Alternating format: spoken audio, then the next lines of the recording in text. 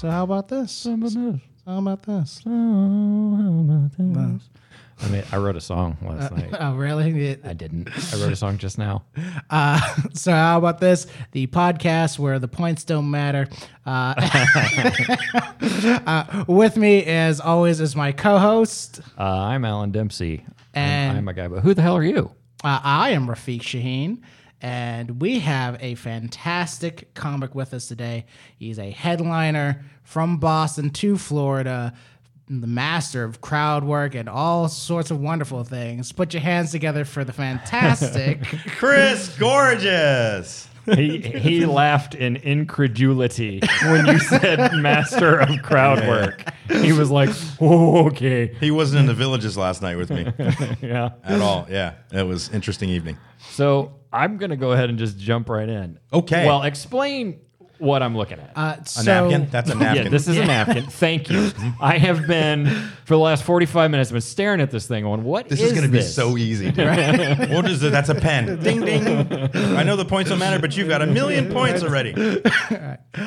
So we did a thing online where we posted up kind of like an AMA on Reddit and let people ask questions about comedy, things that, you know, they wanted to know about the industry or what have you. Why I'm not Dane Cook. I mean, why aren't we all Dane Cook? That's a deeper philosophical question than we have time for. It's real simple. No more MySpace. That's the answer. Okay. That was really his thing, wasn't it? It certainly was. Why aren't we? That's just we're all high as fuck. Why aren't we all? Why aren't we all Taylor Swift? Man? I could be. A little practice. Just a little practice. I will say this about Dane Cook. Like, there's something about his level of, like, effort that he put into being, like, out there. Like, putting himself out there that, like, a lot of people in our industry have overlooked. The grind. Right, because I remember, like, somebody, filmed him in New York. Like, this is, like, way back at the start of, like, fucking YouTube phase of things. Filmed him, like, on the street, like, bussing, like, showing people, like, hey, here's a show coming up that I'm going to be at, like, the fucking Gotham or whatever, and just put himself out there. And it's like, this is a dude who at the time was selling out, like, arenas. Have you done shows in the city yet, in New York? No. When you do shows in the city, typically what happens, unless you're some big famous person, they're bringer shows. That's what they are. Yep. And they give you a stack of those cards, and you have to go out and bring some people to that show. Even if you're like somebody like Dane Cook? Not like, so much. I don't know what level he was at that point. Okay. It may have been part grind, but it's part of the deal. Yeah. Wow. Like, I heard that about like open mics and shit like that up there. But Did like, I ever talk about my open mic experience in New York? Not on the the one podcast. time I performed. Are you sure? So this is Which club? It was called New York Comedy Club. I haven't known. You know it? Okay. So I'm with friends on a trip to New York. And wait, while You I'm didn't want out, to be there? I'm assuming you no, didn't want to be there. I did. I like New York. He's like, I wanted Wyoming. We went to New York. I hate my friends. He's like, I just wanted to see flat plains. I wanted to be on Wichita, Kansas. Biggest city in the world. We get a wee out of him. That's what we got out of him. I like this guy. Hi, I'm Alan. Nice to meet you. So you know, while I'm there, let's sign me up for an open mic. That'll be fun to do. So they suggested you. No, this was me. You did it to yourself. It was like here's what we're doing Monday. I go, hey guys, let's see if I can do an open. You know, I can actually do an open mic in New York. That'll be great. Right. It'll be the thing we do that night. Sure. You know, so we get there. Maybe a little early, but pretty much on time. And I'm told it's an open mic. It's one of those you have to bring X amount of people open mics. Right. So what was the number, by the way? I want to say four, which happened to be a standard. My group, you know, like, okay, perfect. I have 4 people. Let's go. I had 2 people, and I had to go try to find 2 people. Oh, God. I'm like, really? So it was this New York Comedy Club? No, Stand Up New York. Okay. So we get in there, and the show should have started, and we are watching the tail end of people doing a stand-up, like, what would you even call it? When like you an improv thing? competition? Or like, no, like a we're doing stand-up for each other and then critiquing each other's sets. Oh, a workshop. yeah. A workshop. Workshop. Thank you. Yeah. My brain collapsed there. It's okay. So You don't care we're anyway. You didn't want to be there in Yeah, the first we're place. watching the end of a workshop for like a while. Oof. And it's, there's no energy in the room. The room is full of comedians Yeah. performing for one another. Right. So then literally one of them just goes, well, I guess we'll start the open mic now. Good God. And then they just went, okay, now it's time for the open mic. And then we sat and watched every one of those comedians Do their stuff. the exact same set that we had just watched Right. them do. And I got bumped. I was the only actual person who had brought people for an open mic because I didn't know at the time. It became very obvious what was going on. And people who've been to New York are like, well, yeah, this is how it works. Yeah. I didn't know that comics, what they did every night is they just went and hit every club. Right. So you start at this club, Yeah.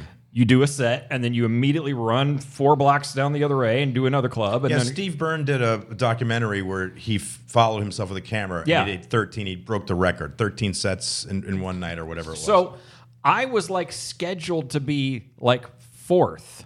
Then the room filled up with comics who had not brought anyone. And I got bumped to basically the end where I had to watch comics perform for comics. Yeah. Because the only people in the room were comics. Well, that's one of the reasons I don't do open mics. So- it's not that I think I'm better. I just Yeah. So when hate you I guys. got up, Right. when they finally oh please sir, may I have some more? When they finally gave me the chance to go up, you're like, I'm on vacation. my first line was, yeah, I woke up this morning going, oh man, I'm going to perform in a real New York comedy club.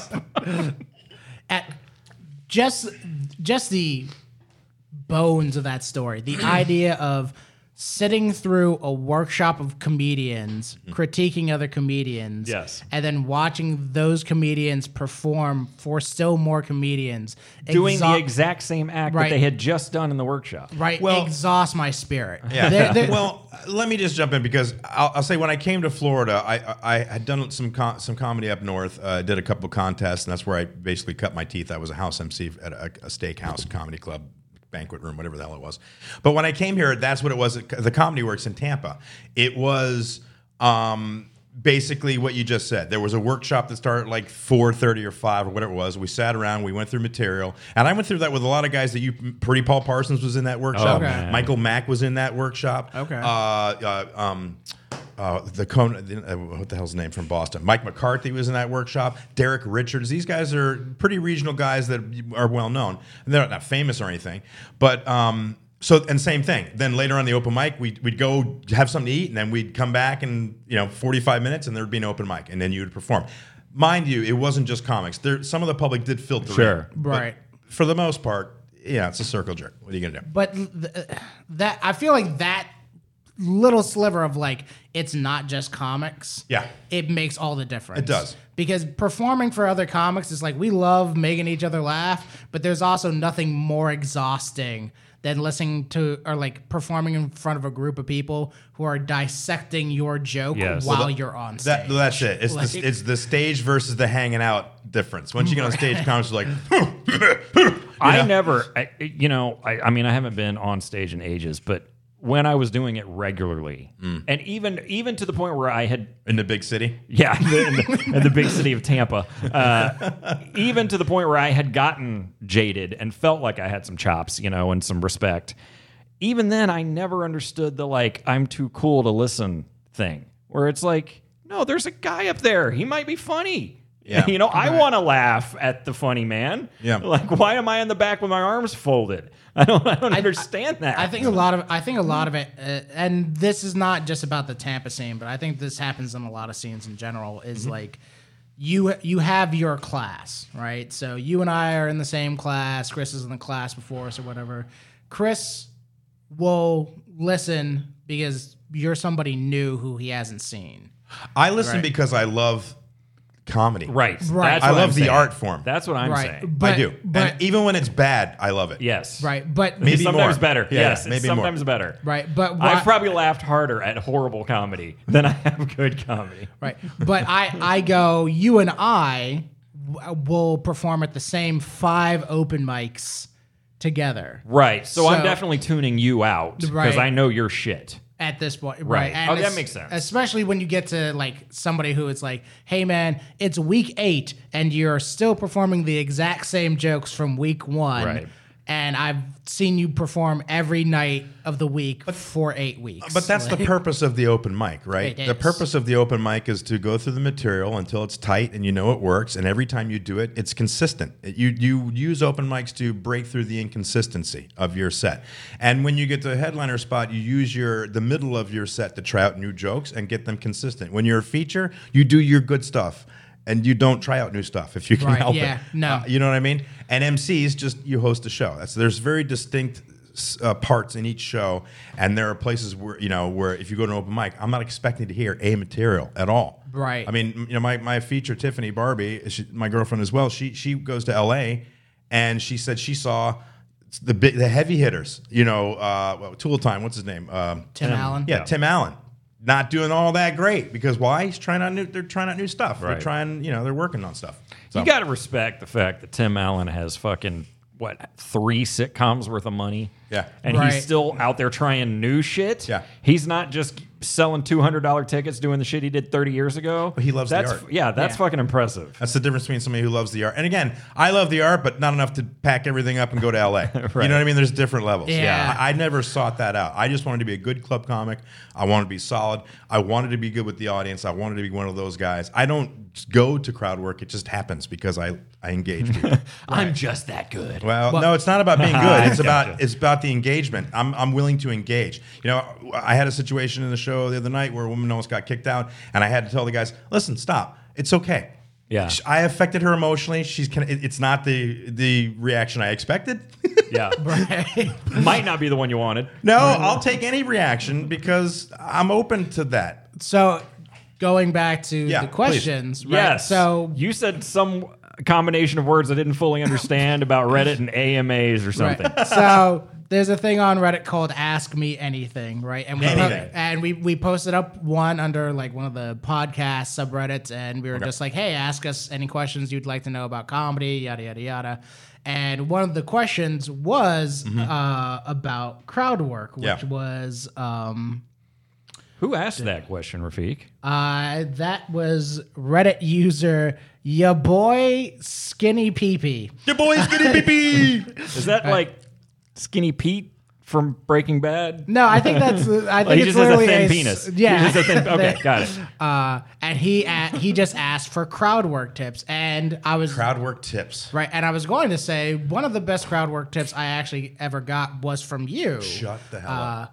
Because I remember we were at Snappers, and I was trying out a bit that had crowd work in it, and like it just hadn't been doing well. Yeah. And I remember you telling me that part of my issue was like I am not genuinely interested in the response from the audience. You just want to get to the punchline. Right. And that was one of those things that kind of made it click for me of like when you are doing crowd work, the fact is like you are talking to people. Yeah. Like it's They get pissed when you dismiss them. Right, Or and- dismiss what they said. right. And it's like you're not having that emotional connection. So like the bit's not gonna work as well because like you don't actually want to talk to them. You might as well just write a joke and just move past the crowd work Right. bit if you're not actually connecting with them. Right. Yeah, it's hard. I see a lot of guys trying to lead in with crowd work to get as a segue, right? So and you pinned it. If you're not interested in the response, it's not necessary. Right. When I ask a question of somebody in my audience, like I said to you, because I know people are crazy, so I want to hear what the hell they have to say. Because it's always, for me, I don't care how mundane it is, because usually it's either super mundane and funny or super insane. Like I had a woman that said she was a witch one time, and I asked her what she did for her, and she said, I'm a witch. And you were like, that was well, her job. let's go, And I said, no, I said, show's over. Let's talk about this now. I know. Well, people were like, whoa, and I'm like, no, I know what she means. She means Wiccan, or she doesn't mean cauldron, with the thing. And I looked at her husband. I was like, "Are you a witch too? Are you a warlock?" That's what he said to me. He goes, "No, I failed the test." So yeah. So there's a centralized power that grants you witchhood. Yes, And he didn't. that's when I was off to the races. When he said that, I'm like, let's talk about, first of all, what the hell did you do to fail that test? How hard was the test?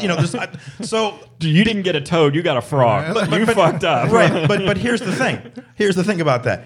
When I asked the question and I got the answer, I was so interested in the answer that I had a lot of other questions, which leads to funny shit because I got questions now. You said something, I'm like, what? Mm-hmm. We need to explore that. There's something great about that natural, and I feel like that's one of the things comics do well together. That when you're talking about crowd work, that if we could transition that from how we speak to each other to an audience, because comics, we are so opinionated about shit we don't understand that we'll commonly, somebody will ask us a question. Do you believe that? I feel so. I feel like there's a lot of What times. kind of comics are you hanging Right. around? I never say anything about anything that I don't have some sort of understanding about. I would never broach a subject on stage that I don't understand. No, I'm not talking about on stage. I'm talking about Just in general? Yeah. Oh, we just have an opinion about whatever. Right. Yeah. Exactly. Okay, You'll talk to a comic and be like, "Well, what's your opinion on Afghanistan?" Like just outside the wouldn't. club, right? And somebody will come back and be like, "Well, obviously Afghanistan is the reason why Biden needs to employ more witches." And you're like, "Well, do I know a guy who knows a witch?" Yeah. No, I'd be like, "Are you a warlock, dude?" The other tip for the crowd work, I think, would be, and I think this is so important, if you're going to do crowd work, understand that when you ask somebody a question, they may answer the question in a volume not high enough for everybody to hear. So what I do is I'll repeat what they said for the audience. Okay. That way the audience is in on the joke, not just you. Because I've seen some comics go back I've and seen forth that like too. 3 or 4 times, and the rest of them are like, what did they say? What did they say? So when somebody says, when that guy said, I failed the test, I'm like, you failed the test? You Right. know what I mean? Right. You repeat it. Well, also, I think maybe this is going too far off the ranch, but psychologically, that whole reflection thing, your therapist reflects back to you, and it makes you rethink what you just said. Yep. So you might actually put that person you're fucking with in a position where they go, wow, did I really just say that dumb shit? And, whatever. That used to be the case. Not anymore. People just say dumb shit. They don't care what you think about it. Fair enough. They don't care. We've gone off the rails, bro. Yeah, I feel like that's a real social media thing.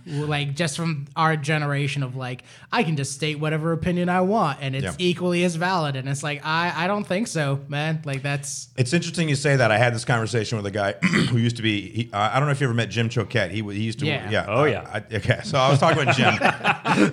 Jim is one of those guys that has me. He helped me fix my house, and he's a bit of a handle. He's one of those guys whose name evokes an emotional reaction. Hardy Fletcher. Yep. So talking to Jim, but Jim is on this theory that, like you said, it's social media, which I don't disagree with. I agree with that.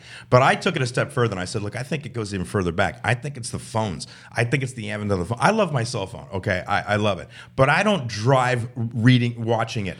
We even with the flip phones, when flip phones came out, I think people just decided, I'm going to be in your business because I have access to you now 24 hours a day. I don't care what you're doing. I don't care if it's important. You must listen to me now. And if you don't pick up your phone, I'm going to be angry with you. I'm going to be pissed that you didn't stop what you were doing and give me access to you. Right. Much like you, I think cell phones have destroyed romantic relationships. Well, and let me just finish by saying, for last night, if you watch Bill Maher, his end piece was about that very thing. He talked about the advent of cell phones and then social media and how our smartphones have turned us into assholes. Some of us. Right. Some of us. But there's a whole thing. A lot of us. There's a whole thing there where just interacting with a cell phone. Yeah. I get that immediate access thing that you're talking about, where people are like, I need access to you right now, whatever you're doing. I don't give a shit. It's really obnoxious. But there's become this weird divide where it's for some people, you send out a text message and nobody replies, and you're like, they fucking hate me. Yeah, they get angry. And well, then it's ego. Ego's all wrapped up in that shit. Right, but then somebody sends you a text message, and you're like, I'll respond in 5 fucking days. I got shit to do. Whatever, Bill. Yeah. I have taken on stage. I got a line now, and this will help me copyright it. When people stop me and interrupt me and want to say stuff about what I'm talking about, this happened this weekend. I literally say to them, "Hey, this is not Facebook. You don't get to leave a comment. The comment section is off. Okay, this is a goddamn live show, and that's it. You don't get to comment on everything because people, that's where they're at now. They'll stop you in the middle of your shit and be like, I had one lady raise her hand. She goes, I have an opinion. I'm like, start a blog. What do you want me to do? I don't care about your opinion right now. Like, I care about your opinion, but not right now. After the show, we can talk or whatever. You can hit me up online, but not while I'm doing my thing. When I was teaching, I knew there was something about you. When I was teaching, every year there was at least one or two kids, and I would have to pull them aside. I had to learn not to humiliate the kids in front of the other kids. Yeah, that's important. That's not a skill that I was aware of. No, that hurts them. But like I would have to pull a kid aside at the end of class and be like, "You understand that this isn't a conversation between me and you." Oh yeah, right. I'm talking. They don't. I'm talking to 24 kids. Like you can't. What was the last word in that sentence? Just, what was the last word in that sentence? Kids. Yeah, exactly. You should start there and work your way back from it. Well, you're right. I have a kid, so there's I know. a reason why I don't teach anymore. That's why I get it. How old were the kids that you were teaching? I was doing middle school, which is that's a nightmare in and of itself. Yeah. My son's 6th grade. I thought he was going to die. I don't know what happened to the kids, but man, I had a kid yell at me from a tree. He wanted to beat me up. I need more context to that because now I'm just envisioning a kid like in a tree. Yeah, it's like I just live up here now. It's like I just what I like is that I've had so much exposure to kids that I don't need more context. He's like, I'm just like, there was a kid in a tree that yelled at me. That's not that's how that goes. Yeah, man. I had my earbuds and I'm on the phone. I'm waiting for my son. I'm in the car, circle by, park my car and gotta walk around. And he's across the street in a tree. He's a middle school kid hanging around high school. He just got out of middle school. So for some reason, he was off. I don't know what his deal was. He was a wackadoo kid. Yeah, I mean, I would guess so. Since he's in a tree. Yeah, he's climbing trees. He's still a kid. He's in a tree. And he's got his buddy, but they yelled something at me, and I didn't hear them. I'm having a kind of conversation. And as they get closer, he's like, rah, rah, rah. And he starts really being like, come on, I'll kick your ass. And I'm like, what? Like, dude, I'm a full-grown person. What are you talking about, man? I'm not going to fight you. Did I offend you by my presence? He says, I said hello to you and you didn't say hello back. I'm like, what are you, like the greeting police? What is your problem, dude? I said, I'm not under any obligation to say hello to you if you say hello to me back. What planet do you live on? Yeah, he was crazy. So then he got down on the tree and wanted to raise up on me. I'm like, dude, if you come over here and you touch me, you're going to be... I can't hit the kid. I want to say I'll beat your face in, but I can't because there's a crossing guard there and there's witnesses and whatnot. So I had to basically listen, little man. Right. Like you have to back down. You're like, listen, buddy, I don't think you understand the physics here. I had like a full... I don't know if this is on topic. I had a full therapy moment recently. I was at the dog park and my dog pooped and I picked it up and threw it away. And you know that guy... that guy who wears Dockers and wants to say funny things to everybody and be everybody's pal. That guy. I don't know if I met the Docker version of that guy, but you know who I'm talking about. The upbeat chipper guy. Yeah, who your cynical personality. It's like kryptonite, right? So I'm. Let me clarify. I'm at the dog park. My dog at the dog park. I'm sorry. I'm laughing because you remind me so much of Squidward right now. I don't know why. And you're like, I'm at the dog park. And the Docker guy. I'm at the dog park with my dog. My dog poops. Yeah. At the dog park. So what did you have a problem with that? I pick it up to throw it away, and this guy walks by and he's like, "Oh, he left you a little present, huh?" And I was like, "Yeah." Because I'm just like, yeah, I love it. It's funny how that happens at the dog park. It's Christmas at the dog park. So it was literally I just kind of went, yeah, and then threw it away. And then I had is this, I should probably talk to my shrink about this. I'm not real sure what this is. Why did that make me so angry? Why was I such a dick to that guy? Well, I don't know if you were a dick, but you were short with him. Yeah. You were curt.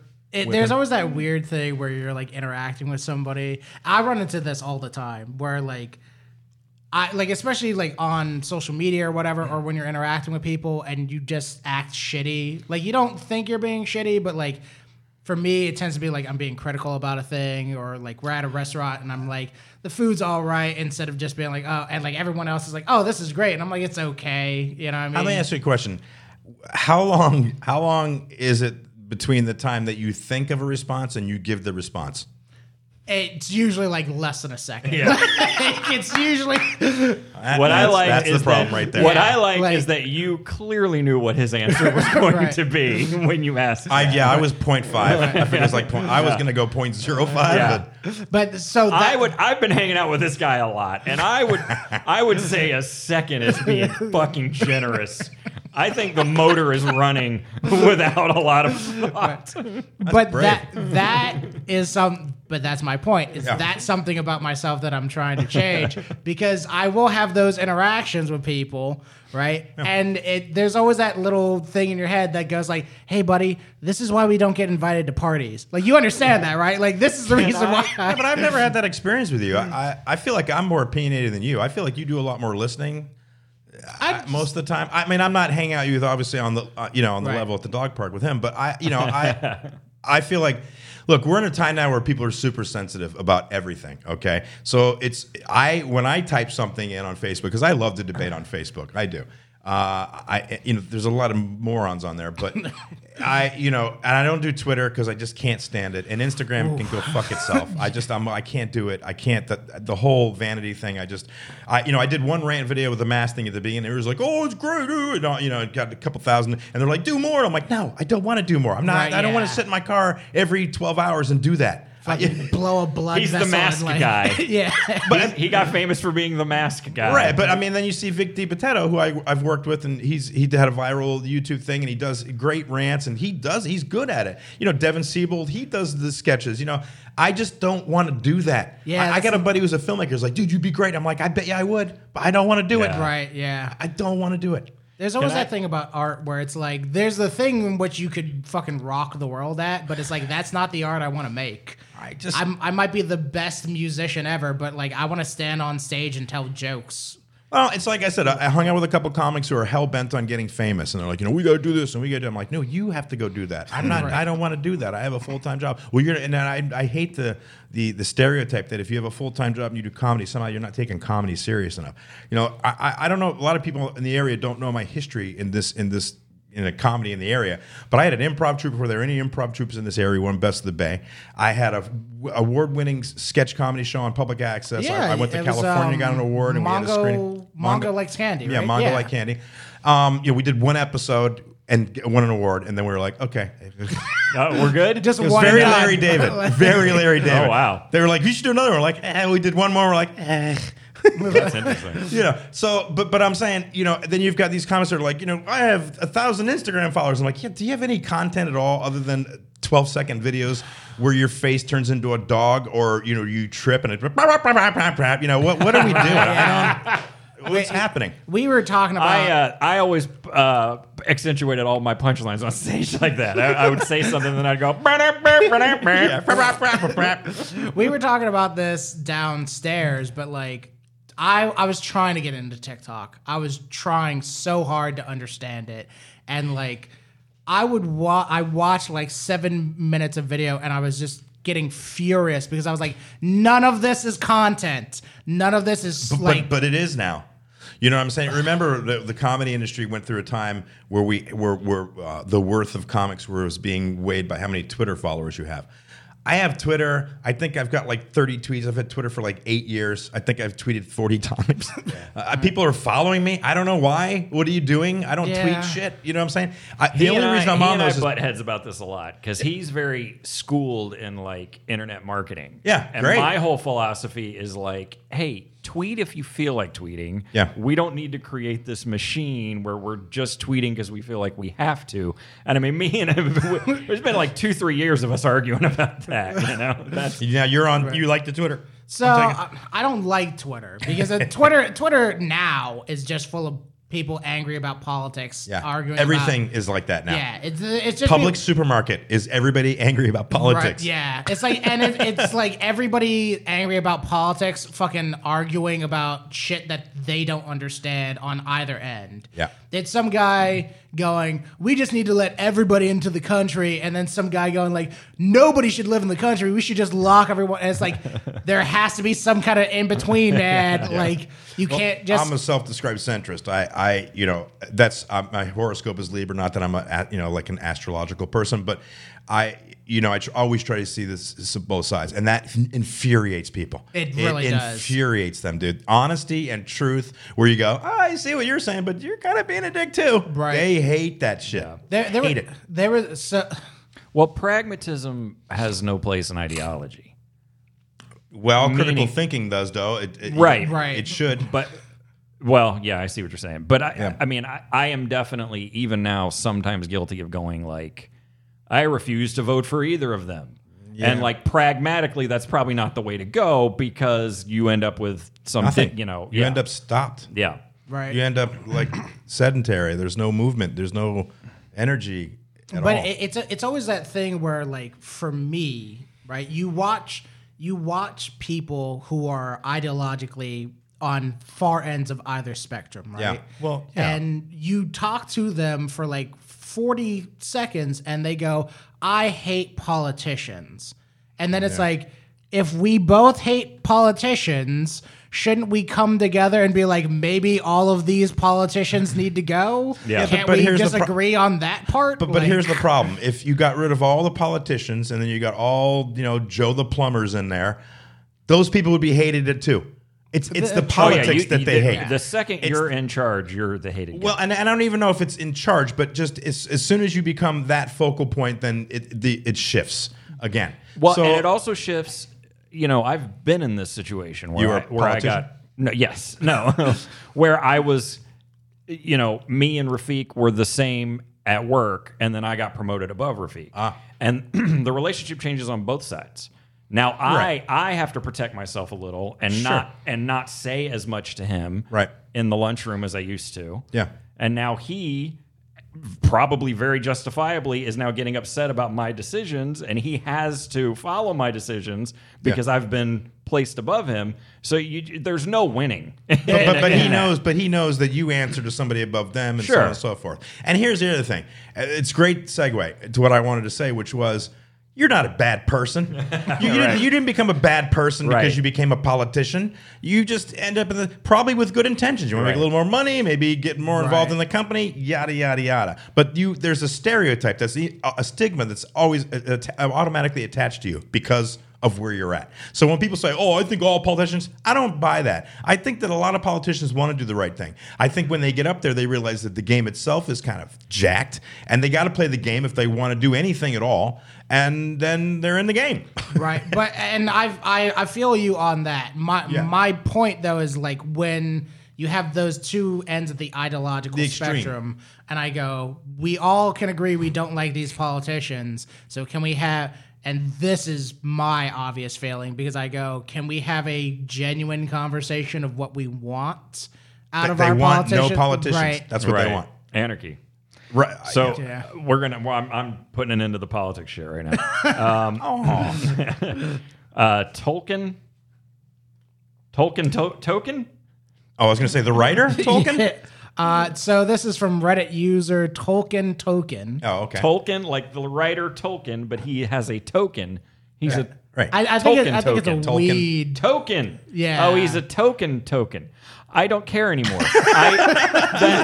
You guys just watched all interest in trying to understand that just completely leave my body. No, I'll be thinking about this on the way home. The ride home. I'm like, This one. So when we were looking over the questions, there were two that I said, well, these will be the whole podcast. What are the best comedy films every comedian should watch? Oh God. That's right. That's the immediate. Oh no. That moment, that feeling. All comedians? Well, yeah, good point. I mean, I can bring up the ones that I like, and they may or may not. I mean, because listen, I have an improv background, so any film that has an improv element, an improvisation element, I'm into. So Spinal Tap, obviously, to me, is up there. But then I like some indie films. Like I like Vince Vaughn and Favreau's second film, which was called Made. Yes, I haven't seen Right. that in a long time. I just think that's a brilliant fucking film. It's So good. So funny. Would you It's call so that one dark. a comedy? I felt like that was more of a drama with some comedic characters in it. I could see that characterization. I think that I think it was a sarcastic comedy. We'll Okay. put it that way. Not a it was like something, like I would think that you would be into. Something sarcastic and kind of edgy and kind of like get out of my face. So Vince Vaughn is just he's an underrated sort of fellow that way. I know. I've got a very strong feeling about you already. Well, okay, maybe. No, I'm kidding. No, Especially when he said, "All right, It's you know not what? even- Politics done. It's not That's even it." it's not even that I disagree with you or that it makes me angry. It's like, oh shit, what if he's right? it's more that. It's more to talk about with your therapist. Yep. Another Just- session. Just put What- that note on my phone. what was the one with it was Adam Sandler, Jonah Hill, there were comedians. Oh, I know what you're talking I don't about. think I've ever seen And that. Seth Rogen becomes like his protege. Yes. Never seen That movie, Funny People? Is it called Yes, Funny People? yes. Yeah. So to me that's a great one because it's one of those things where like I saw it after I had started doing comedy, and it's one of those films for me where you start seeing like the bit characters, like the. So are we talking about movies about stand-up comedy? 'Cause No, maybe I'm- I the misunderstood question that. is the question is what are the best comedy films every see. comedian should should watch? I see. see. And to me, I go like it's a funny movie, but for me as somebody in comedy, Yeah. watching characters go around in the background where you're like, I know that guy. Yeah.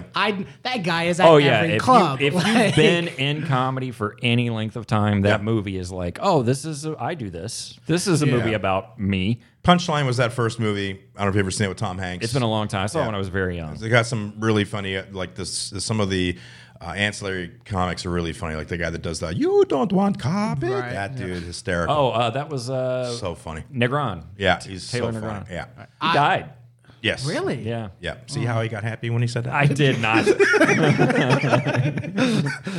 He was like, "There's space for He me did now." smile. He smiled after. I think I smiled at my knowledge. I was going to drop knowledge. I'm going to say stuff they don't know. If that's the way you want to justify it, dude, you justify it how you need to. I would go. So now, right, here, the teacher in me, right? So now I'm building my curriculum of comedy films, right? I would go with like teaching you what comedy looks like. Meaning, I would throw an Abbott and Costello Meet Frankenstein. Yeah. You know, the rhythm of the way they talk to each other, Right. and the Right. the setups and the punchlines, Right. Then I would do like Ghostbusters, probably Quick Change, 100%. Quick Change. I don't think I've ever seen That is fix that tonight. It's Bill Murray co-directed it. It is his best Quick movie. Change. What's the? He starts the movie robbing a bank dressed like a clown. I've seen it. Yeah, good movie. Yeah. I watch every time I watch that movie, I laugh my ass off. I've seen it a zillion times. One of my films that I like is like that. It's older. It's called Last of the Red Hot Lovers. Have you ever seen that? No. Alan Arkin. It's I- an amazing film. So I didn't actually get to watch the whole thing. I was on a funny. I was on a flight and it was like being played on one of those little built-in like screens for the guy next to me, and I kept on trying to be like, "Oh, that looks good," but like you can't really like bother a person in the middle of the flight to be like, "Hey, what are you watching?" Yeah. Like I know this is kind of weird that I'm kind of leaning over your shoulder to watch what you're watching. I thought you were the guy that was obnoxious and just said whatever. Oh yeah, I am obnoxious, but I keep that shit Not on to- a plane, though. Yeah. I keep that shit out of punching range. Like that. That's good. Smart. Yeah, the premise is that he's a midlife crisis. He's a fishmonger. He sells fish, and he just plays it brilliantly. And it's like 4 vignettes of him taking random women back to his mother's apartment while she's out somewhere to try to have an affair on his wife, and it never goes off. It's hysterical, and each Nice. character's Right. yeah, it's really funny. So if you're building a curriculum, which is what I'm trying to do now in my brains, Yeah. I think it's important to put in things that maybe you don't even like because you're trying to teach comedy, right? So What was the question again? every comic should see. comic should see. Okay. I'm gonna make them watch Abbott and Costello Meet Frankenstein. I'm making them watch Ghostbusters. I'm making them watch. You didn't like Ghostbusters. I love Ghostbusters. Oh, okay. It's my favorite. You did movie. not like Abbott and Costello. I haven't gotten to the movie I don't like yet. I'm just in my brain. I'm checking them off. All three of those films are films that I highly endorse. Okay. I would definitely include one of the modern babbly improv. Who's the guy who did the new Ghostbusters? What's that guy's name? Are you talking about like The director. actor? Oh, I don't know. That guy who works with Melissa McCarthy a lot. Yeah. I don't like those movies. Me neither. But I would put one of those in there. Would you? As a teaching tool. As like, What not to do? no, as a like, why, what about this is effective? You know, like, But was it? they do well, don't Do they? I don't know. I mean, Did it? I don't think Ghostbusters specifically did well, see. but like Paul Feig is his name. Okay. Bridesmaids was pretty good. Yeah. You know, some of the other ones with Melissa McCarthy's running So around with a gun. you're talking about movies that like they may not make you in particular Right. laugh, but they may personification sell well. of a buddy film was the Wedding Crashers. I or the improvisational aspect. I know what you're saying, where it's not really it's the banter back and forth Right. thing. And Yeah. banter to the point. A guy like, you know, I'm not the first person to say this, and he and I have had this conversation, but, you know, for me, when you want to talk about original Ghostbusters versus new Ghostbusters, the line is, this is the only argument, is when she opens the door in the original and goes, picking up or dropping off. Nice. And then, I mean, I smile inside saying that. Yeah. That is a hilarious joke. Oh, it's the whole movie. Is, She opens the door, sees a cop with a crazy man, Yeah. and just immediately goes, picking up or dropping off. Yeah, I mean, yeah. that's fucking hilarious. right. Yeah. No, the whole movie it's well written. Yeah. And I didn't feel that the new one was at all. But I would include, because I mean, there are fans of the new one. There are people who like that babbly, Yeah. going nowhere you know dialogue. what? You know what about those? They wear Dockers. All those Yeah, those are the kind of guys that are shocked when a dog shits in the dog park. Hey, present. Bill Murray in a taxi. Oh, call back. Yeah, I know that dude. Well, I really thought we'd get more juice out of that one. Well, I guess, honestly, I think See, he's so disappointed. That was 'cause like 10 minutes of I banter. think the problem is The wording? comedians should watch. Like, it's too. Well, look, here's One the guy's thing. going to say Caddyshack. I don't like Caddyshack. So- I love don't Caddyshack. think it's funny. So, Okay. You know, But as a comedian, yeah. but there are certain. I mean, at least for me, there are certain films where I go like Blazing Saddles. Yep. I go.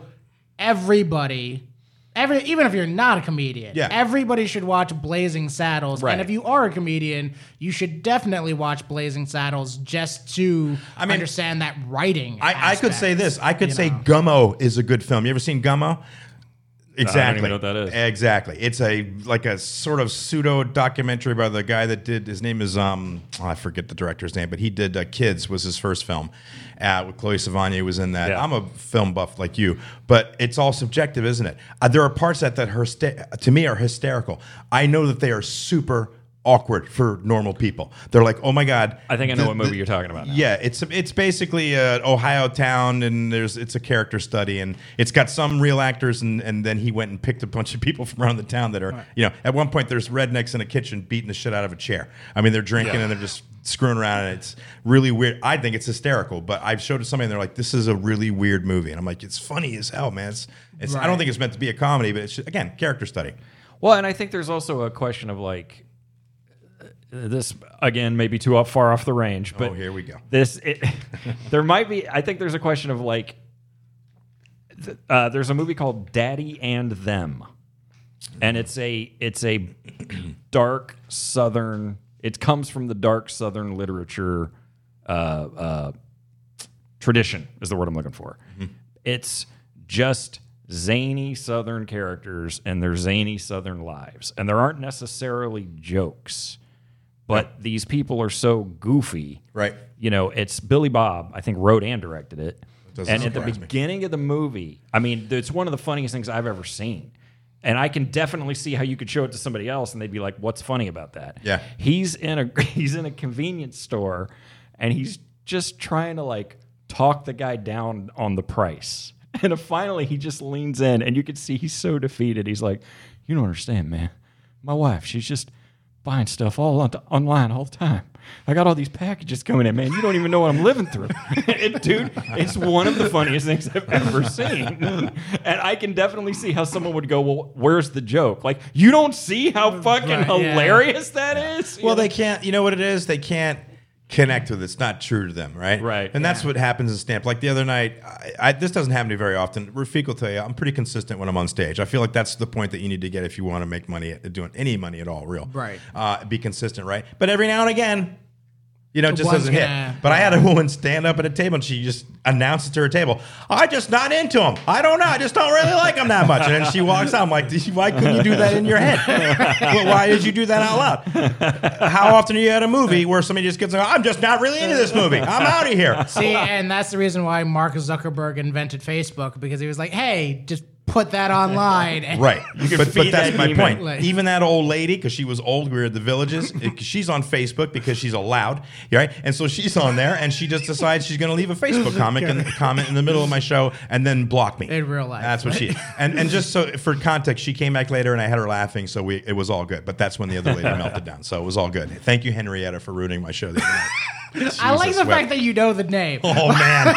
Like, Oh, baby. like you're like, I'm gonna build a friendship just so I can remember this person. Well, real quickly, I do a bit about, it's a very honest bit about, I'm separated from my wife, and now I'm dating another comedian. All right, and and she's young. She's like in her mid-30s, and I'm 55. So I talk about how, you know, when you're a gentleman my age and you get a young girlfriend, it's sketchy because the young guys are still buzzing around your girlfriend, and you got everything's got to be correct because the universe only gives you like 1 or 2 young girl shots in your life. Right. You get like one or great. two. And if you screw it up, it's straight to the Villages with your ass. That's, you know, and then you're doing hot tub parties and STDs and all that crap, right? So I do the joke. It goes over pretty well.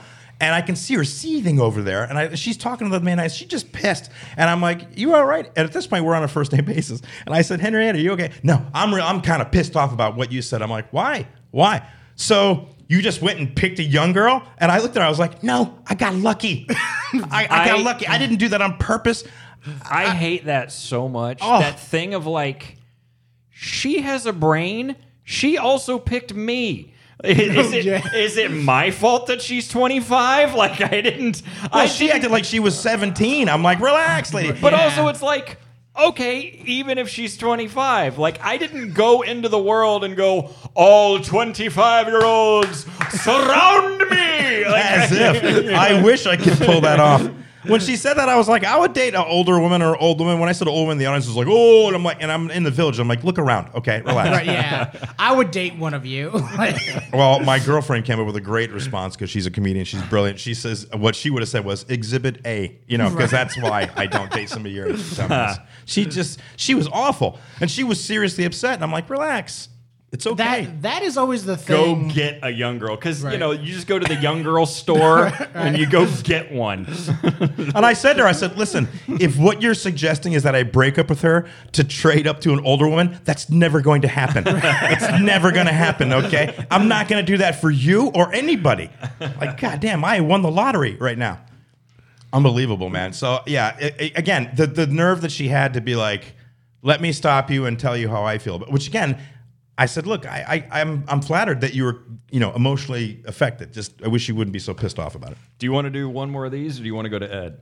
I think we have to go to Ed. We have to go to Ed. We Who's have Ed? So, God. go get it. we have a segment on our show where we like to introduce people to Whatever's in his bag. Tell me too much. we like to introduce people right. to a unique individual who has won our hearts and mind. I just, looking at it, I just, like, my spirit. Do I need my I glasses? don't want to do this. Okay. You might need I your mean, I don't know if glasses, you need glasses to see.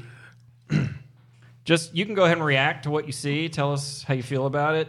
He's already laughing. Ed the Machine Regine. Uh-huh. Tech tells 100 of the funniest jokes he's ever heard of. He's ever heard. Right. Not that he wrote. Yeah, that he's ever heard. What the fuck? Ed the Machine. Just let it wash over you. Is there a picture on the inside of the disc? Or is it No, just a but blank you need disc? to look at the disc. That's what I was saying. Is there? Where is the disc? It's in there. Oh, I got to slide it out. No, it's an opener. Okay. Yeah, it came like that. Let me. Well, Jesus Christ, Ed, do I need a machine to get your CD out? Holy shit! How many? Oh, there's 100, right? 100. Look at the disc. Alan, make him laugh. Did you meet this person? This was bought for me as a present.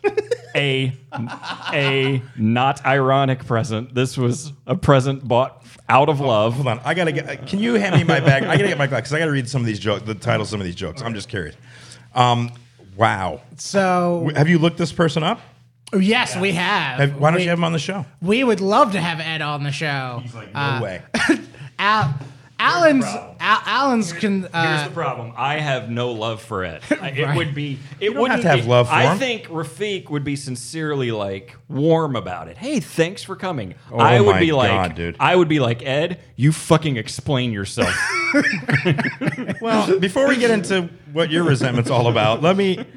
Driving to Chicago. Okay. Married 50 years. That sounds like my set. Shit. 3 Roses, eating habit, soft boobs. Wow. Oh, we probably So- haven't heard that one. Magic Mirror, Honeybee. Possibly. Where was the one I there was one that I was like, what the shit? So one of the magical thing about Ed is that Ed has taken 100 of the funniest jokes that he's ever heard from an NPR joke book. And Is it seriously an NPR joke book? no, Oh. we're pretty. It's street jokes, many of which I heard when I was a child. Like I've actually spit the punchlines out before. Wow. Most of the That's a great face. yeah, though. most of the tracks. That's a trying to- cartoon head right there. Yeah. Sorry, Ed, but you got a cartoon head. I got want to nice get through hair. this quickly because anyone who listens to our podcast has heard me say this 100 times. The tracks are mostly out of order on the inside. They don't match the Most of them don't. He's actually done really well in the last like 12, 13. They've all actually Right. been the right ones, but for the most part, they're not what they actually say they are. Here. So it will be there was at soft least- boobs, and then the joke starts off with, so a priest walks into a bar. Yeah. That'd and be you're the like, 3 piece. That's the 3 priest joke. Yeah, and you're like, Which I'm very familiar. none of these match. And so somebody bought this. How much they pay for that? That I don't know, but this was a sincere present bought out of love, and I've made From a fun- family member? from a family member that I have made fun of ever since. Nice. On our podcast. So You got a close family. And let me see. What else did I want to tell you? Oh, there's been at least one, if not 2 tracks that weren't complete. The halfway through the joke, it just cut off and moved on to the next. You'll hear him trip over there's no second take. He'll be in the middle of the joke and like stumble over. Well, a he word did it on his phone. and just keep going. yeah, He did it on his phone. It sounds like a studio, he It has. does? Yeah, he has. or a, at the very least, a nice mic, plugged into a laptop. he has a parental advisor stickery on there, so That he put himself, I'm sure. So he won't say he'll say the word fuck, but at the wrong Yeah, it's time.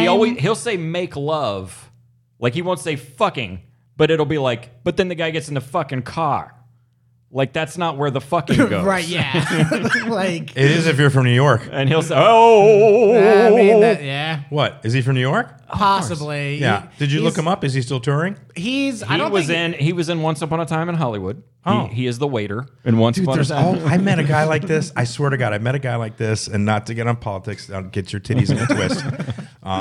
I'm a central liberal person, but whatever. Who owns guns? I'm an enigma to the entire country. But I met a guy that it's chided me online and then had me come on his podcast, and he had a bit part in Cape Fear, and that was his claim to fame. He was a biker in a bar in Cape Fear that De Niro walked in, and this guy's like, "Oh, I'm in the business." I'm like, "Get the hell out of here." That's Ed. on his website there are several pictures of him with famous comedians. Yeah. But clearly it's I got a few.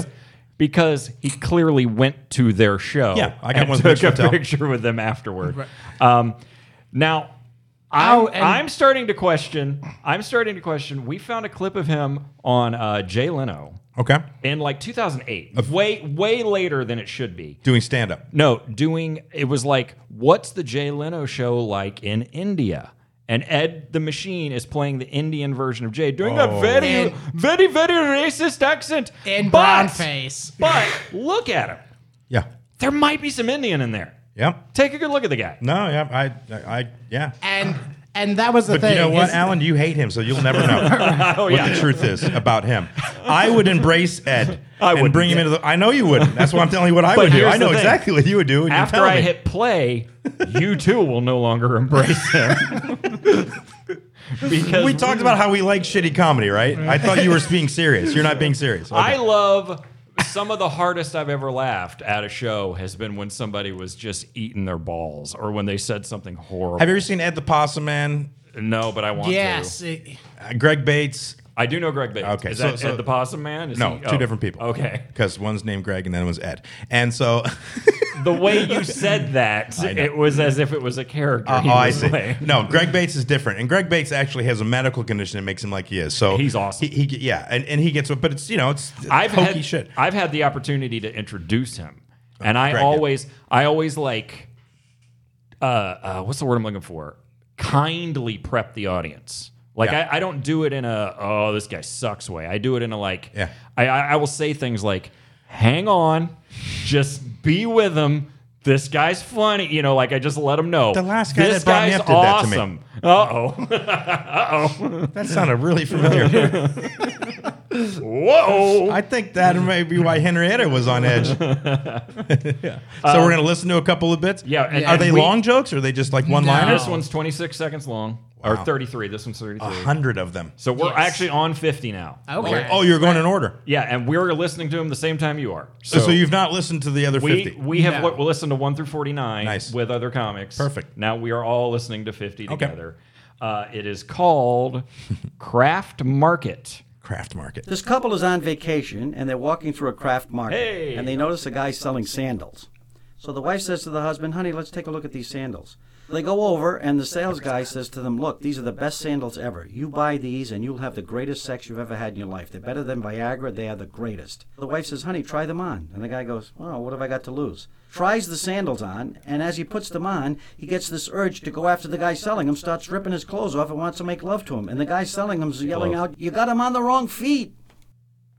He That- made them gay A woman because they buys were a on the wrong full-length feet. mirror. Did you get it? I got it. Did you? Now, you don't like Ed anymore, do you? I do. No. I don't have a problem with that. So, Do a few more. out of the gate. Out of the gate. At a yard sale. Takes her home, Shut up, puts it Ed. in- He did that thing out of the gate. I think Alan is done with that. Oh, I am done. I'm not kidding. What number was it? That was Alan? number 50. No. What number was it when you were done with him? 3, 5, 10? The first episode we did, the first time we did this guy, it was just he and I. Yeah. And it was like, here we go. It was the second episode of this podcast. That's great. We were like, let's go through this thing. That's great. Both of us, we got to like 6. Yeah. By the end of it, both of us were like, fuck this guy. You guys are so jaded. Here's my thing with Ed. We had a comic go, hey, I thought we were friends when we played this shit. Rafiq, your thing with Ed. My thing with Ed is Ed exhausts me because I Yes. go the street jokes. I go, this is like I get it. If you want to do it on stage, that's one thing. It's Yeah. fine, easy palate cleanser, fine. Yeah. Right. But like listening to them on a CD in a row exhausts my spirit. Yeah. Well, and it's But- also, sorry, go ahead. But with Ed, there's a certain point where I have listened to so much of Ed that I have gone all the way through hatred to come back around to I love this guy. Yeah, that's what I'm saying. If we had him in the studio, Ed would receive vibrant rainbows from this guy and Like- just venom on this side. Rafiq went through the same experience and trajectory that I did with Billy Joel. The same exact thing. Came right back around. There's a certain point where you go like, I can't stand this. To be like, isn't this great? Isn't this the best? Is it listening to a guy who's done brown-faced Indian jokes on Jay Leno do street jokes the best? I just- like, I mean, It's for me, I can't get there. Maybe one day I will. I would argue you've reached a point of delirium, to be honest. But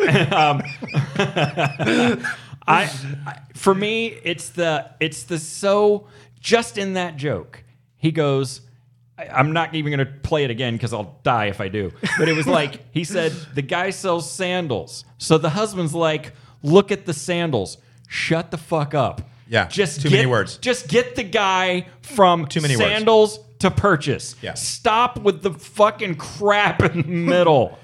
For a joke that wasn't worth it, even if you concised it, it's going to suck no matter how you get there. I have one street joke that I tell, and I don't tell it every show. But you got to take out the fluff So to make it good. One of the best things, at least to me, about the CD is like it feels like somebody told Ed, "I need a CD that's an hour long."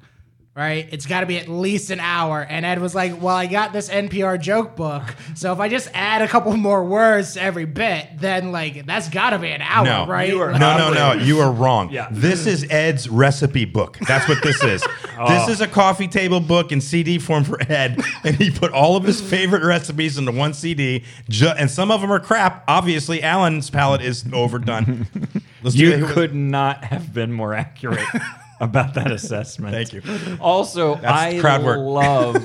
I love the starry-eyed naivete that you think this CD was commissioned by another person. That's funny. That somebody Contacted approached him. Ed for this. With money. Look, all I'm saying is he has to have a manager someplace, or else how No, he how could he get on to Once Upon a Time in Hollywood, right?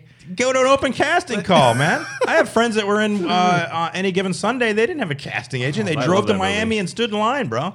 People do, they do shit. All right. That's funny. All right.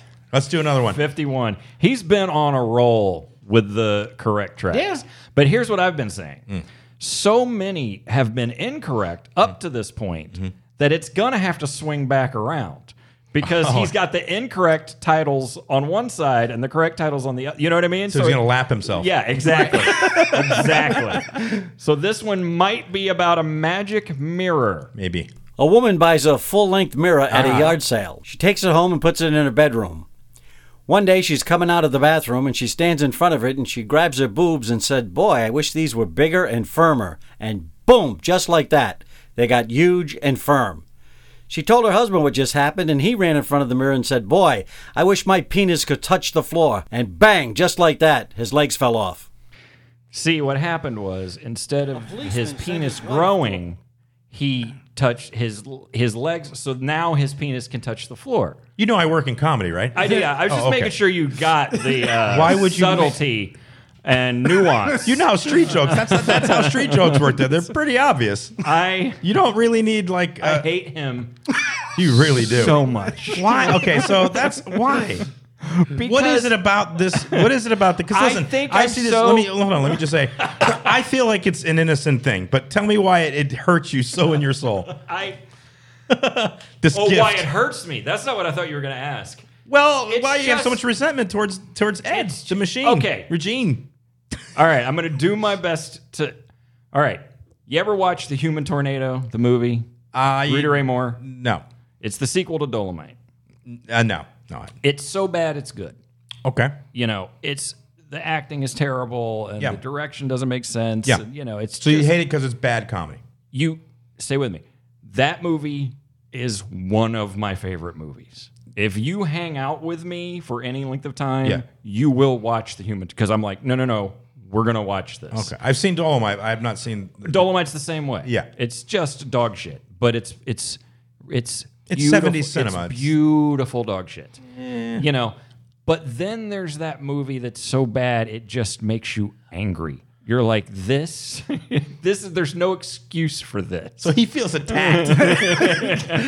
You feel attacked by Ed. Maybe. Yeah. You do. But it's also like you know it's what- great and I think- content because you're angry. But I think there's a degree of like the fucking balls in this guy to have produced this. we live in an age where people can do whatever they want. Have you been on Instagram? Right. But I think the difference is this is not a guy pointing his own camera at his face on the toilet.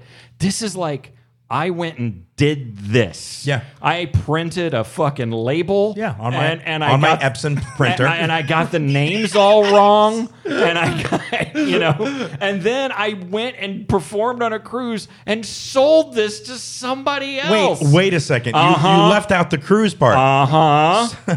So, but was his act all these? Nope. So he did another act. He and then does did that. an act that we have investigated. And I will say this reluctantly. He's a cruise comic. He's not that bad. That's why you're upset. You're upset because this is shit, and his act is good. His act does I well. knew I could get to the I'll fucking say this. crux of it. The 3 people in this room would probably not laugh at his act.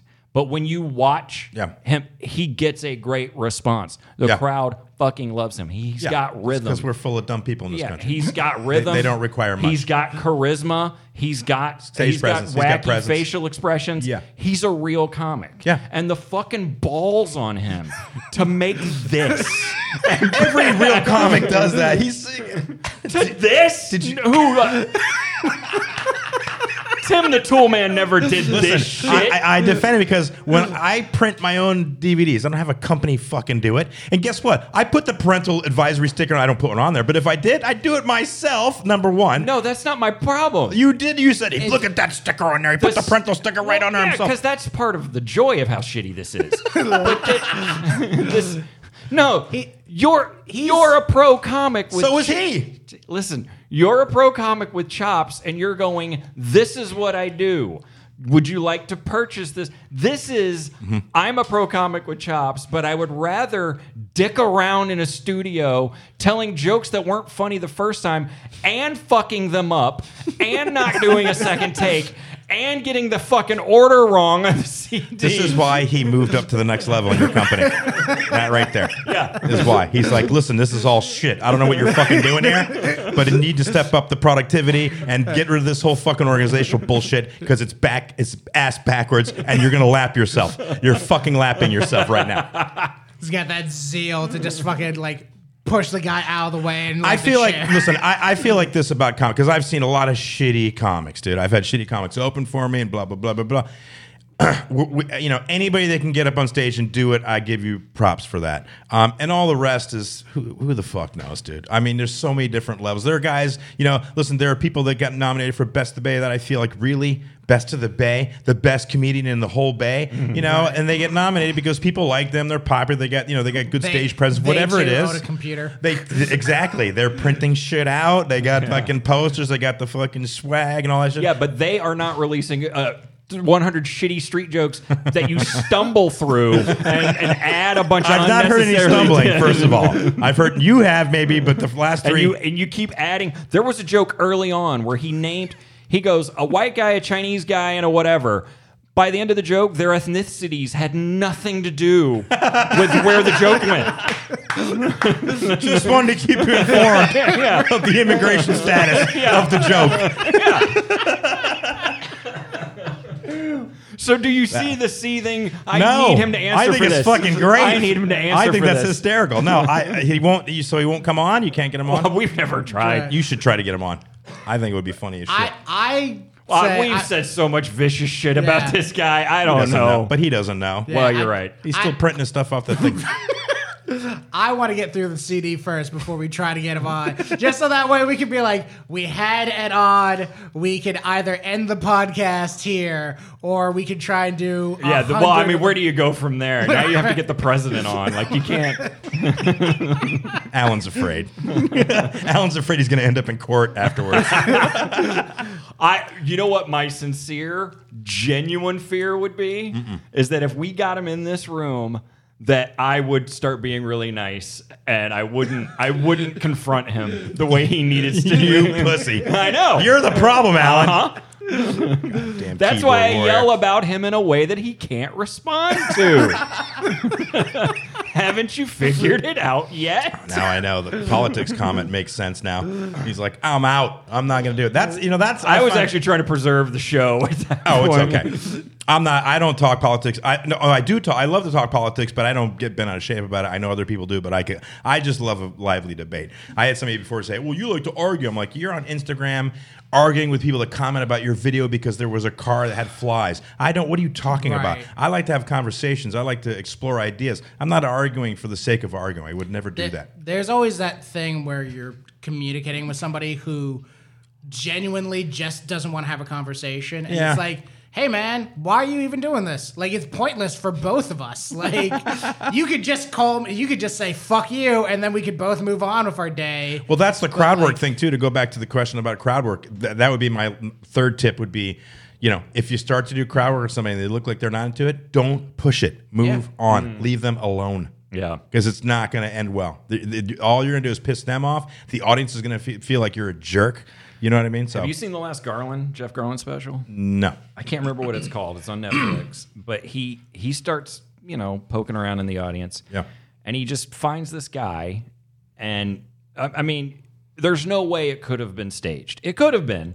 But essentially, Probably he finds not. a guy sitting with a girl. They've known each other since college.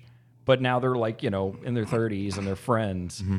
And then as soon as the guy says, well, we've known each other since college, Garland's like, oh. And let's say her name is Julie. He goes, Julie, you don't even know. Your name is in lights in this guy's head. And he spends the next good 6 minutes constructing this whole scenario where he fell in love with you in college, but you were dating someone else, but then you broke up because he was an asshole. So then he thought he could move in, but then something happened. He had to go back home for Thanksgiving. And by the time he came back, you had another guy. And dude, I mean, it feels like prepared material, and all he got out of that was, we've been friends since college. Yeah. That took him on this whole tapestry journey that he just created in front of the audience. It's fucking amazing. I did that about 6 months ago with a guy that lived in the woods. Well, he did. They live out off of the river, and I got hired to this private party. And he had cancer. So I was walking through the woods, and I saw this guy, and I just started riffing. Yeah, we were at the Koa campground. I know I got hired to his birthday party. He was dying of cancer, and so his wife hired me. And it was funny because before the show started, I said, "Oh, is that your husband?" She said, "Yeah." I said, "Does he like comedy?" "No, not really. I do." And I'm like, "Oh, great, good present for the man who's dying of cancer." Yeah. So I get to stand there by the tent. I wonder why he has cancer, because he's been dealing with that shit for 30 years. It was something else. It's like, But hey, honey, for one of your final memories, do you just want to be miserable for like an hour, maybe an hour? He's never 30? gone on vacation where he wants to go. He had the number of kids she said. He didn't. He was. They lived on the river, and I tried to do the little crowd work, and he was kind of hesitant and everything. So I did the same thing. I just started making shit up. I'm like, I remember the last time I found out about Barbara. I remember when I went on, I found out about Bob, and he came to the mouth of the Delta River on a raft that he constructed out of logs, or great. just all this stuff. And he came down, and then he met Tanya, and together they fashioned this lovely home out of redwood and spruce and some, air plants and just all this bullshit, dude. They fucking loved it. But I call it, I have a name for it.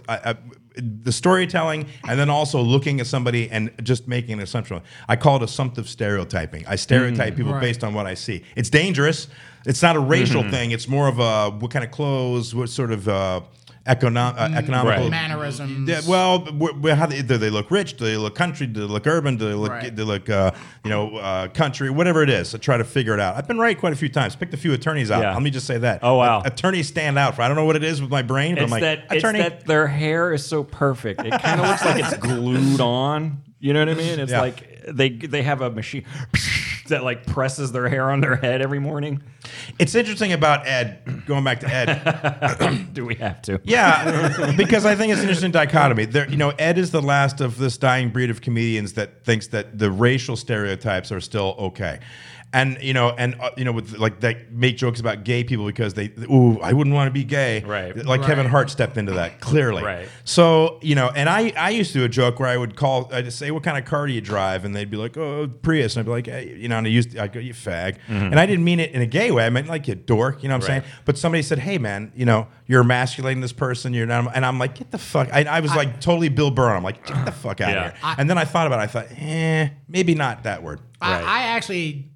I think it was just before the pandemic, I was working on a bit where I was talking about that because we had done this thing for Tampa News Force where publicity event, bunch of dudes dancing in their underwear on the street, holding up signs for Tampa News Force. Yeah. They were supposed to be doing an interview, whatever, right? Mm-hmm. And the thing that caught my mind in that situation is I realized how much things have changed because some dude pulled up next to us and said, "Hey, you fat faggot," Ugh. right? And I was so upset, not because he had called me a faggot, but because he had called me fat. And I was like, that's how I know things have changed, because in the 90s, like, you would fight a dude. Oh, yeah, that's- like, you would murder a dude because he called you that. Yeah. And like, Right. now I'm like, oh, like, dude, like, used I to know have- so many cool gay people. Like, why couldn't you call me that? Like, I used to have a bit, and I don't even know how relevant this bit is anymore, but I used to have a bit about how I've had multiple gay friends who have told me they thought I was bisexual. Yeah. And the crux of the bit was like, you know, there was a time in my life that would have really fucked me up. But I've gotten to the point now where I'm like, well, I don't know. Maybe you know something I don't. Who cares? If I'm bisexual, okay, fine. Sometimes I fuck dudes too. Who cares? Yeah, you I know? got a crowd work bit that's on YouTube where I say to a guy, I'm like, you know, how many? I used to say this on my show. How many people think I'm gay? Because it happened a lot, and people would applause. And I was like, "What the fuck?" You know, like that. And I'm like, even the gay guy thinks I'm fucking gay. You know, I don't do that bit anymore. But in retrospect, I'm like, But my sketch comedy thing that I did, I was in different groups. So I had an improv troupe called the Charming Hooligans. We opened for Dave Chappelle at USF, doing improv comedy like Whose Line Is It Anyway with video sketches. Right? We had taped a couple of video sketches on VHS. One of them was called Skittles. And at the time, Skittles, their byline for their ad was "Taste the Rainbow." Mm-hmm. So basically, the sketch was guys eating Skittles and then they turn gay, and I mean like flaming gay, like a sailor hat and and we'd prance around, And I worked with some guys that were in my troupe that were like into gothic dance and stuff like that. So they were into the androgynous sort of blurring of things. So it wasn't like macho guys going gay dudes. We were just whatever. But man, when we played that, you could see people like going. You know, they couldn't really, and I don't even think we could even play it nowadays. I don't think it would even. There's a huge. I don't want to say, actually, let me rephrase that. It's not necessarily a huge gulf, but there's definitely a gulf between what we used to consider as like, this is okay. Again, back in the 90s, somebody calls somebody the F word. Watch Friends. Half of the jokes on Friends are just like, Ross is possibly gay. Right. And, you know, like, Right. you watch that episode now and you're like, so Ross would probably do better if he was. Like, He doesn't do well with women. He might, you know. Maybe a little less drama in Ross's I life. used to have a joke just like that. I was like, okay, so let's say I was wrong all these years, and then I one day found out I was gay. What happens? Now I just date dudes who treat me like shit. It's not gonna. See, my gay joke is completely different. I'm like, I don't know what it is between gay men and lesbians, but you guys have like an underworld battle going on where you hate each other and like the gays hate. And I asked one of the gay people one time, I was like, what the gay guys? I'm like, why come you don't like the lesbians? They're like, oh, they're too loud. And I'm like, what? And then I asked husbands, why do you like? They're like too much drama with the gay guys. I'm like, holy shit, man. That's great. But that comes from a true thing. I'm not making an assumption about gay people. I actually asked, but even that, when you're straight and you talk about, especially me, dude, I'm straight and white. I'm not allowed to say shit about anything anymore. Well, I think maybe part of it too. This might be a little too serious, but like, I think the public consciousness has expanded. Meaning, what was that show called? Will and Grace came on. Yeah. That was what. For many Americans, the coming out. That was the only exposure they had to gay people. Right. And Was he this was Sean Hayes, that whatever that guy's name. Yeah, thank you. Yep. And so we, in our attempts to create acceptance, the thing went around the other direction, and we created like, if you are gay, you must be X. Right. And then I'll never forget. It was like 2000. And I was working at a restaurant, and there was a dude there. I'm sure I've said this on the podcast before. This guy named Ford. By the way, what's more manly than Ford? Pretty manly name. Deep voice. Or gay porn name. Yeah. Deep voice, elbows out. Yeah. Give you a noogie.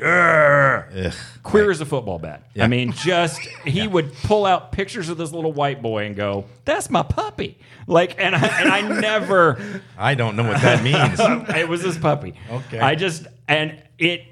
Because my exposure to homosexuals was Will and Grace. Yeah. I was like, oh, they can be like this dude, right? Who's a gross dude. You know what I mean? Yeah. And I think I guess my point is, I would imagine most of the 17-year-olds today have a lot of gay friends that are just boring dudes or pretty girls, or whatever, you know. Right. That's one thing that I don't want to use the word confront, but that's one thing I've been questioning in recent years. And I actually talked to a bunch of, friends of mine who are lesbians because I've been trying to figure this out for the longest time. There's like what we consider the butch lesbian and the lipstick lesbian. And the thing about butch lesbians that I've never quite understood is like, I get being butch as like a whole attitude kind of thing, but like you've chosen the worst traits about men to replicate in your own lives. The mullet. Yeah, it's like the mullet, the spitting, like the shitty clothing. It's like those are what we look at other guys. They're like, you look fucking like shit, Greg. Like, why did you pick this to emulate? Like, Right. Is that a rat tail, Greg? right? Remember it was Queer Eye for the Straight Guy? Remember that show? Yeah. I remember at the time probably being still a little bit of that 90s homophobia living in me. And even I responded poorly to that idea. I was like, so you're telling me that this is what gay means? That Right. you have to be this queenie guy in $1,000 shirts who dresses up schlubby straight guys. That's what it means to be. You're telling me that that's what it means to be a homosexual. Yeah, and And I you're like think that- I had a bit about it at the time where I was like, if I'm going to take fashion advice, it's not going to be from those dudes. Right. You know what I mean? Like, no offense to them, if that's the way you dress, great, but I'm not dressing like that. Right. I'm not doing that. So, and I don't know how that would be perceived now. Would it be perceived? Because I don't give a. I've said this many times on stage. I don't care what you do with your penis, okay, or your vagina. I don't care as long as you're a decent person and you don't hurt anybody. I don't care what you do in your bedroom. I don't think it's important. I never understood the coming out parade. Like, I get that you feel the need to be accepted, but I don't tell people what type of sex I have. I don't have that discussion with people. I don't. Straight Yeah. people never talk about it. So it was always kind of off-putting. Not that I think that they shouldn't, but I just don't understand it. I just don't feel the need. So, but I don't like- live their life, so I don't know. Right. And so that's when you were saying earlier about being like a straight white male and Yeah. not having the space to comment on it. Right. That At is least one not of on those Facebook. Right. Well, that's one of those things where it's like what you said at the end of like I don't understand it Yeah, and I don't that's know how where to you're at. comment on it. There's a lot of moments where it's like I get that I don't live your life. Right. So, like, you understand the need that they have, but not where it comes from. Right. Or how So I go, hey man, if you need the parade, hands down, I will fucking build the float with you. So where are you at You on the know. gender pronoun thing? Is that messing with your head? Because I am confused as hell. I get it and I respect it, but also I'm like, I don't want to play. I don't want to play Right. that game with I you. think there's got to come, this is coming from the person it's coming from, so let's all just say that up front. Okay, Alan. Also the skin and the sexuality and the whole, Right. So, But here's the thing. Let me just preface you by saying, you have that right to have that opinion, Alan. Thanks. That's what I was just saying a minute ago. Yeah. Somehow we're not allowed to have an opinion. I'm Yeah. like, look, I don't So- hate you. I am all for rational extensions of something. Yeah. Meaning, there came a point where Asian people were like, can we stop with the Oriental thing? Yeah. And Asian was a natural, reasonable Right. But now it's not. Asian makes sense. But now it's it not. isn't? I didn't even know I don't that. think so. Let's assume it is, because who knows? The people that make the rules know. I don't know. Right. So let's assume that Asian is a reasonable alternative to Oriental. Yeah. Like, don't just make up some new shit. Right. Zimzer is not a natural extension of something. What did you just say? That's a real thing. What is it? Zim, Yeah. Z-I-M, Zer, Z-E-R. Was that an acronym for something? Those are pronouns that people say, I go by Zimzer. Zimzer? Uh-huh. Like, that's a variation of him and her? I wish to God I was making this I'll up. Google it when I get home. I This haven't is a gone through real the thing. whole list. So it's like, I know like the top 20, I think. I'm with you. I've had some trans friends. I have some trans. I just don't care. Right. But like But they feel the They- need to be identified. the they thing, yeah. that is kind of natural. There are grammatical justifications for using they as a singular. That is a reasonable extension. When you're referring to one person? Are you talking about as far as psychology? if one wants to go to their car, then they go to that their was car. singular. That was singular. But it's not You know? attached to gender or sexuality. It's Right. more. It's more. But Yeah. again, the whole going from Oriental to Asian. Right. There is, I think, a justifiable, rational leap from only him, her to them, they. Yeah. If you live in a more nebulous world and you need that honored, I think that's a word that justifiably exists in the English language. Yeah. Them, they, got it. Yeah. But once you start just coming up with shit, Zim, Zer, that doesn't, you made that up. You made that up. I'm okay with any of it, even the made up stuff, as long as you're not penalizing people for not following your protocol. Yes. I have a problem with the subjugation of people not wanting to do it. Like, when they get mad that you didn't do it right, and some act like it's an affront to them. I don't care. I mean, okay, yeah, whatever. There is always that thing where it's like Tough. There's a difference between I'm committing a slur Right. against somebody, Of course. and Versus tripping. right. I mean, like- look, I bet there's a 70-year-old guy out there with really good heart who still says colored. Yeah, my You know what I grandmother. mean? Your grandmother. She's 104. She Yeah. lives in a nursing Yeah. home, and it's all the nurses are black, and she calls them the colors. And every now and again, I'm like, wait, don't say that anymore. Yeah. Right. And she thinks she's doing it. That's her PC. She thinks she's being respectful. Well, I don't think she You would know? ever use the N word. I don't think I've ever heard her say that. My father was in prison for a while, and he's passed away, but he used that word here and there. And a few times I was like, dude, I got friends that use that as the term of endearment, white guys. And I'm like, on the phone, I'm like, I don't say something, but I feel like saying, hey, dude, really? Yeah, What are well, you doing? so like that's kind of what I'm getting at though. Is like there's a difference between saying a slur because you're intending to put somebody down, Right. and Context is saying, "Hey, this is." This is Lauren, she, and then it's like, well, how could you call me a she? Don't you understand? And it's like, we just need to identify who you are for the purposes of this conversation. Yeah. I will write my essay of an apology later. Later. Can we just finish ordering at McDonald's? Yeah. All right, boys, I'm starting to feel like shit. So I got vaxxed yesterday, so I just feel like... Oh, did you? Yeah. Which one'd you get? That was my booster. You got the booster? I got the Moderna booster. How long ago did you get your vaccine? Is it over 8 months? No, I got one in May, but I'm immune compromised. I see. So I see. Good for you. That's why. He's got to be extra careful. All right, and I've been feeling like crap for the last 10 minutes. Well, you listen, Alan. You even though you felt like crap and you're all vaxxed up, you did a hell of a job. Well, thank you very much. Ed And you Brown. did too, and we appreciate you being here. My pleasure. Plug shit.